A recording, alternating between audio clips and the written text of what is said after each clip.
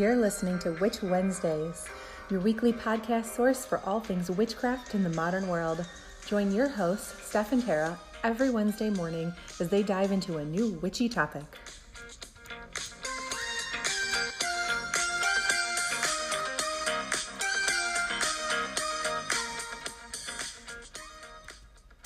Welcome back to Witch Wednesdays. This is Steph. And this is Tara. And you are listening to episode 32, Making Wine, Mead, and Cider. This is an episode that Tara has been wanting to do since the beginning. She's very excited about it. So excited. I actually wrote the outline this time. Yes, usually I do all of the outlines and just make Tara hop on and record with me and throw her thoughts in. But this time was all hers. You're going to mostly hear from her during this podcast. So we are just going to start with a little bit about incorporating magic and witchcraft into the process. And then she is going to take you through the process of making wine, mead, and cider. Yes. Even if you do not add the magic component, it's really easy to make a lot of these. So I'm going to go over the simplest way and then give you some tips on how to get more advanced, but don't start the most advanced. I would like to just throw that out there. Things can explode. So to get started, making magic. There's nothing wrong with making your own cider, mead, wine. There's very simple versions that you can easily make with the tools you have at hand. And then there's a lot more fancy tools you can get, and you can make some really delicious concoctions. But there's a difference between making it with magic and just making it. There's nothing wrong with either way, but magic just takes a little bit more focus, intent, and preparation. So, of course, as with everything, intent, most important. You've got to have your intent and focus spot on, but to really make the difference, I find that preparation is pretty key when making magical wine versus just making wine. I think that's a pretty important step. So we'll go into that a little bit. So we talked about it in the bread episode, but I find that you need to set your intention before you start prepping everything. I always clean the kitchen. I do like a whole cleanse generally, and then I create a magical circle, which I utilize when I start prepping everything. Cleaning the jars I'm going to use and the tools I'm going to use. That's really the difference for me in making magical mead versus just making some delicious mead that I can enjoy whenever. It's really in both the intent and the preparation I go through. I'm not saying I use dirty dishes to make it if it's not magical, but I don't cast the circle. I don't spend time focusing on my intent. I don't bless the tools and the ingredients I'll be using. So making magical wine and mead and cider is a more involved process than just making it. But the biggest thing is the intent. Yes. So as with all everything that we talk about, especially in relation to kitchen witchcraft, it really just is about your intent and what kind of magical outcome you're looking for when you are making your wine, mead, and cider. So yes. Something fun we kind of talk about at each of the Sabbath episodes, we talk about how like food and drink incorporates into those, like which, have yes. the correspondences. So before Tara gets started into how to make stuff, I just wanted to give you some fun correspondences of wine to pair with your Sabbats. Yay! So going around from like how we started at the beginning of the year, not necessarily the actual wheel of the year, but starting with Imbolc, the wine pairing is Sauvignon Blanc, and the rituals are snow rituals, white magic, and healing. Ta-da! For Ostara, it's Riesling, and the rituals are new beginnings and fertility. For Beltane, it's Rosé, which is love, spells, and attraction. For Letha, it's Champagne, which is a fun one, and that kind of matches with like the fairy and sun magic that like we always talk about. For Llamas, it's Pinot Noir, which makes sense because and then Mabon is Merlot, which that's like grape season between Darker and Llamas darker. and Maison is grape season. So that's why it's Pinot Noir and Merlot, which is home blessings, family ties, binding. And then for Samhain, it is Petite Syrah, which is for scrying, divination, communication with spirits. And delicious. Yes, and delicious. And then for Yule, it's actually usually cider for Yule. Yep. As opposed to a specific wine. So I just wanted to share those with you as like a fun way to incorporate those. Some other ways that, I mean, I don't make my own wine, mead, and cider like Tara's about to walk you through. I will buy it and then add my own ingredients, which is another way if you're, not going through the whole process. And there's nothing wrong with that. It can be just as magical. So if you do it my way, a good way to add your intention or your magic spell work into that, you can always carve sigils into the cork or the bottle. You can also just make your sigil as you're stirring it, with your spoon. You can also carve sigils onto your cooking utensils. If you have wooden ones, it's very easy to just carve little sigils onto your stirring spoons and things, which is a good way to do it. And that's actually comes from Norse tradition. They used to believe they would obviously make all of these things, making the mead and everything goes back thousands and thousands of years. And in Norse mythology, it was actually the stirring stick that was considered magic and passed down from generation to generation. And they didn't know this at the time, but that's because the wooden stick would hold all of the yeast from each batch that they would stir. So the next batch would infuse more of that yeast into it, which was, they considered that magic. Now we know that it was the yeast going from batch to batch, but that could still be magic. Yes, it is still magic. So that was the stirring stick that they passed down, which is another fun thing to incorporate into your own practice. And the last thing, if you wanted to incorporate any deities into this, the deity associated with all things alcohol is Dionysus, also known as Bacchus in the Roman tradition, which is where Bacchanalia comes from. So he is a great deity to work with if you're interested in incorporating deities into your kitchen magic.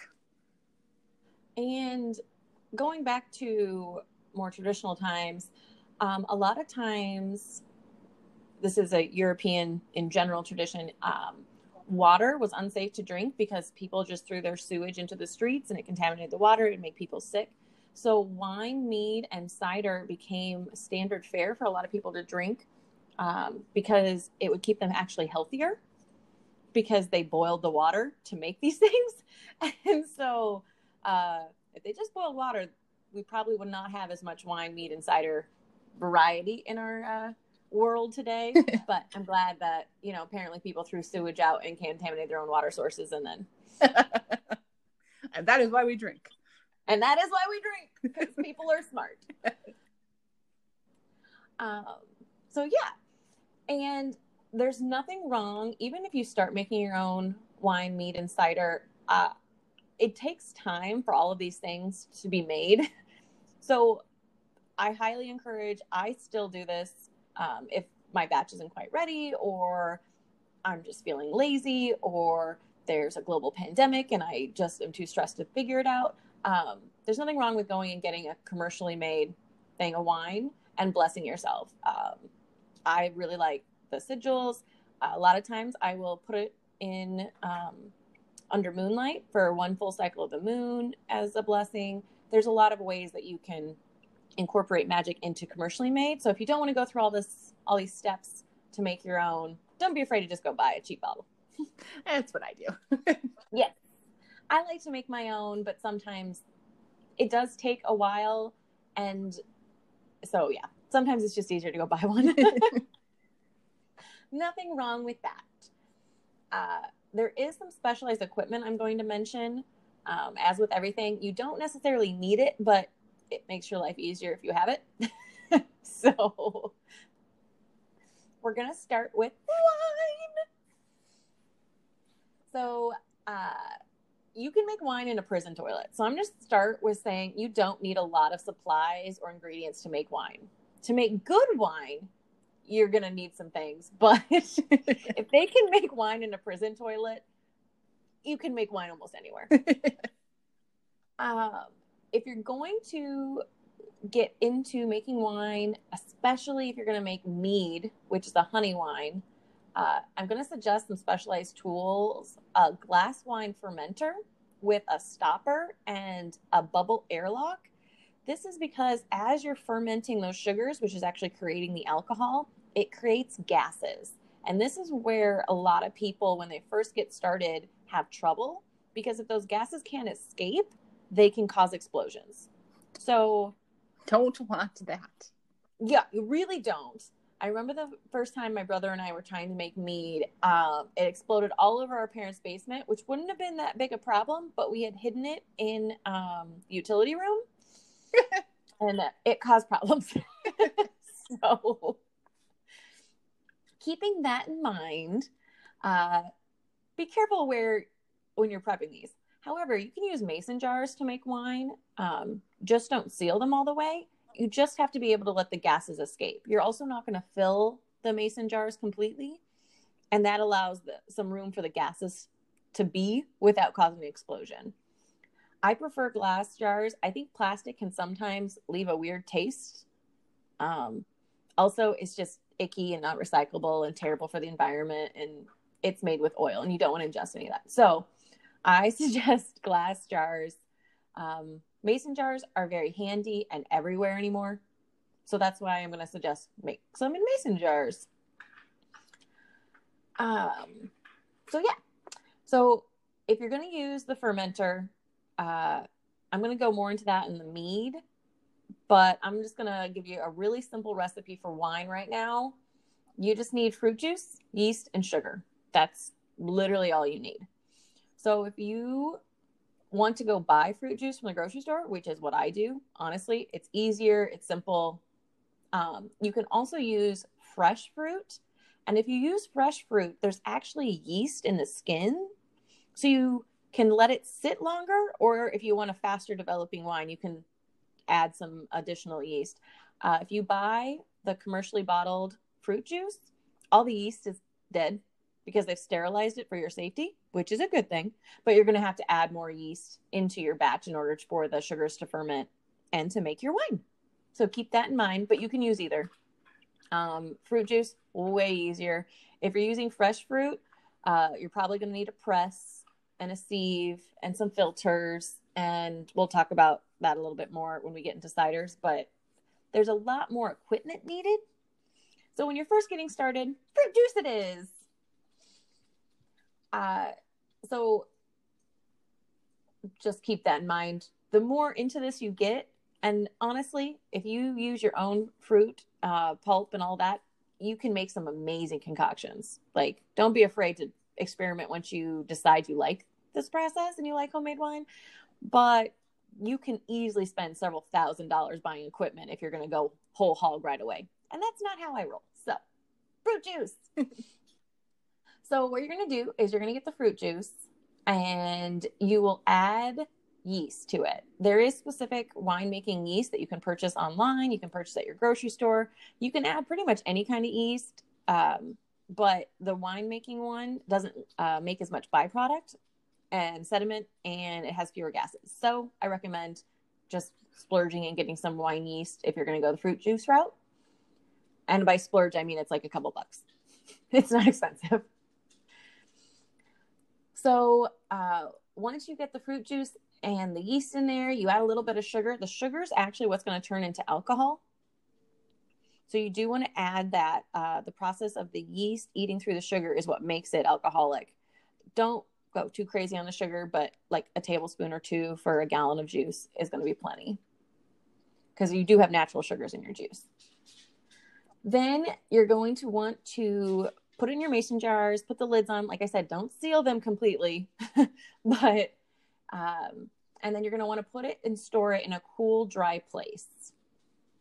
And you're going to wait at least 3 months. And that during that process, check on it. so it doesn't explode and you can see the gases bubbling in there and things. You also want to make sure that it's sitting on a towel. Sometimes the gases will force the lids open a little bit, and if you filled them too full, the liquid will come out a bit. So put it on a towel that you don't care about, because this wine will stain. And then wait, like I said, 3 months. 6 months would be preferable. If you can wait a full year, it's going to be delicious. I usually wait a year. So I do it for the Sabbat that I'm going to drink it, but a year in advance.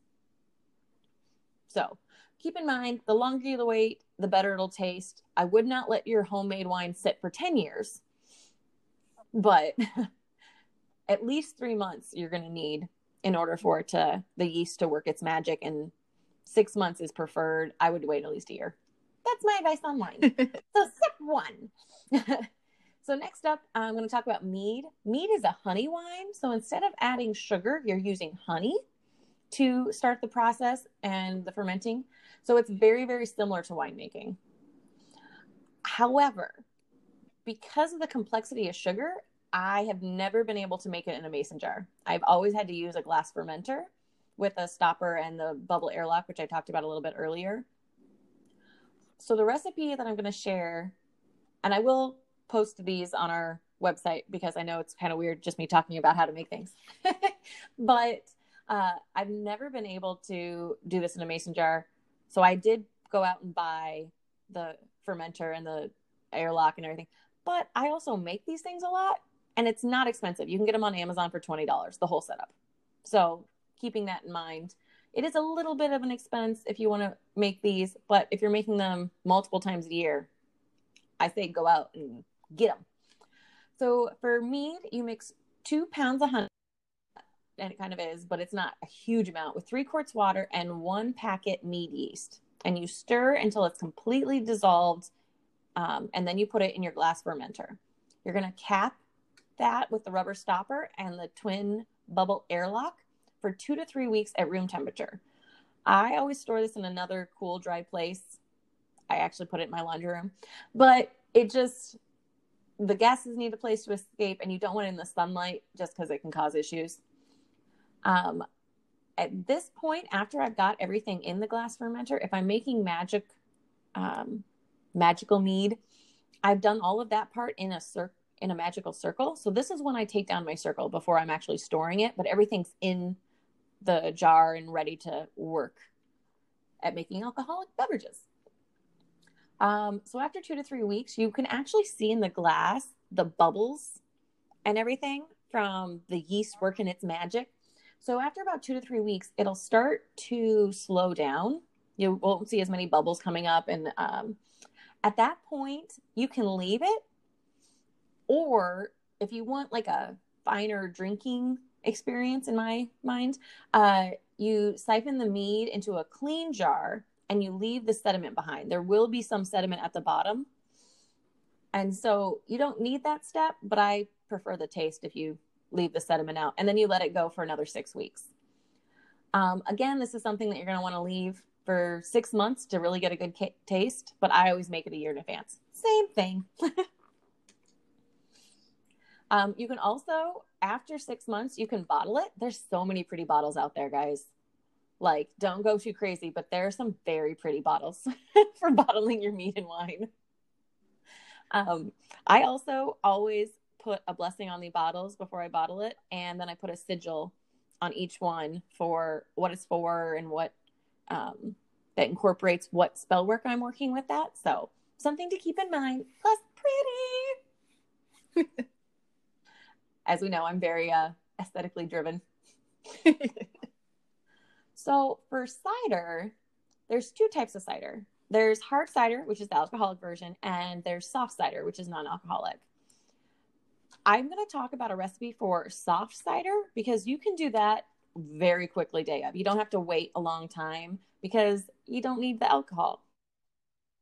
Hard cider, you're going to want to make it ahead quite a bit and let it sit. Same with the mead and wine because you want that fermentation process to give you the alcohol.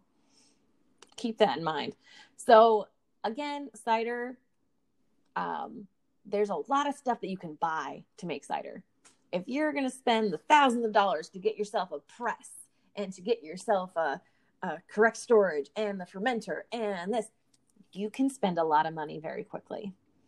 I know a couple people that actually invested in a press for their fruit, but they went in like 5 couples.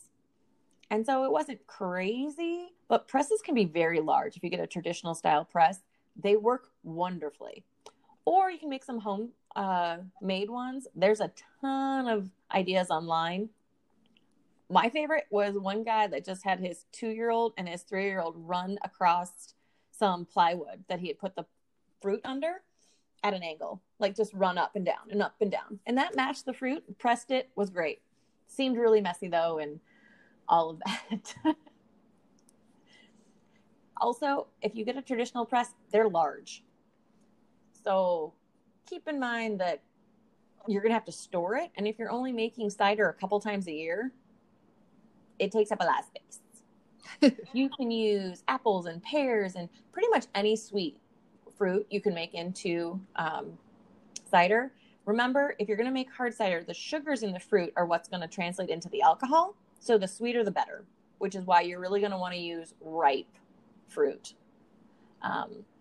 Yuletide cider is very traditional because you've picked the fruit 3 months earlier. And if you make it into cider right away, it technically is ready at Yule. Again, I would wait longer, make it a year in advance. But that's why Yuletide cider is so traditional, is because that's how, based on when you picked your fruit and pressed your fruit and everything, that's when it's ready. So not going into hard ciders because I've kind of gone through the fermentation process on the other two. Here's a lovely soft cider recipe. Use a crock pot. Super easy. So easy. Get some sweet and tart apples, some orange. I like a cinnamon stick and some cloves and a little bit of sugar. Place everything in the slow cooker crock pot. Crock pot is a specific brand, but whatever slow cooker you want. I suggest going kind of light on the sugar until you let it sit for a while, just because you don't know how sweet you're going to want it. And I like a less sweet cider, where some people like it to hurt their teeth. So you're going to add water, just enough to cover the fruit. So this recipe really, it's very easy to add more or less. So if you're for a big group, add more fruit. You'll have more corresponding water. If you're making it for yourself, add just a couple apples and just a little water. So you're going to place everything in there and cook on low for 6 to 7 hours or high for 3 hours. Doesn't matter. This is a very forgiving recipe. Do what feels right. It's going to smell amazing. Just a heads up. At the end of that 6 hours or 3 hours, depending on if it's high or low, you're going to mash the fruit. You can use a big old spoon for this. I have a specific masher that I use. It was originally intended for meat. This is what I consider one of my ritual tools because I use it specifically to make cider for Yule. Anyway, so you're going to want to mash everything up till it's all mashed and good and there's no like big chunks floating anywhere. Then you're going to want to simmer for another hour just to make sure everything's nice and blended. And then you're going to strain and you have fresh cider and it's delicious. I highly recommend this recipe. It's a soft cider, but it's worth it. Like I said, hard cider, you're going to have to wait a lot longer because it's going to have to ferment and you're going to have to wait for the gases to escape and it sits there. So yeah, I wrote like 2 pages on how to make all this stuff. And this is why Steph does not put me in charge of outlines. And there's a lot of information here. So, but like Tara said, she is going to put all this up on our website, yes, which is witchwednesdays.com. So you can refer back to that to get all of the recipes and ingredients in case you are interested in making any of these for yourself. And don't be afraid to always start simple. Like I said, when I make my own wine, I'm not going to go into all the little technical things to make it the highest grade wine ever. I use fruit juice. It's completely acceptable and it's still delicious wine. And hopefully when we and by we, I mean I get my act together and post more YouTube videos. I usually make cider, I would say pretty much every Sabbath in the dark half of the year. So, Mabon, Samhain, and Yule I pretty much make cider for. Mabon I also make cider for. But Yule I always have cider. Like, yeah, I do like right. I do a way more cheater route than Tara does, and I just use like lots of store-bought ingredients. So it's technically not as much like making it, but hopefully I can make it during some sort of YouTube video and just show you how I kind of incorporate magic into it, even though I'm using store-bought ingredients. Hopefully we'll have that for you sometime. I make no promises on dates here. Things have happened and it's hard to get back into focus, but I particularly like the crock pot method just because when you're doing other Yule preparations, your whole house just smells amazing. Like, it just makes me I agree. feel like Yule has arrived once that simmering smell hits the air. Yeah. Agreed. So that's one of the reasons why I recommend the crock pot, because it's amazing.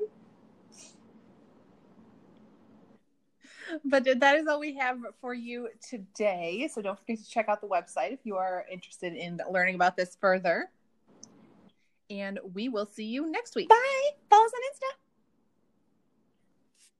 Mom deserves the best, and there's no better place to shop for Mother's Day than Whole Foods Market. They're your destination for unbeatable savings, from premium gifts to show-stopping flowers and irresistible desserts. Start by saving 33% with Prime on all body care and candles. Then get a 15-stem bunch of tulips for just $9.99 each with Prime. Round out Mom's menu with festive rosé, irresistible berry chantilly cake, and more special treats. Come celebrate Mother's Day at Whole Foods Market.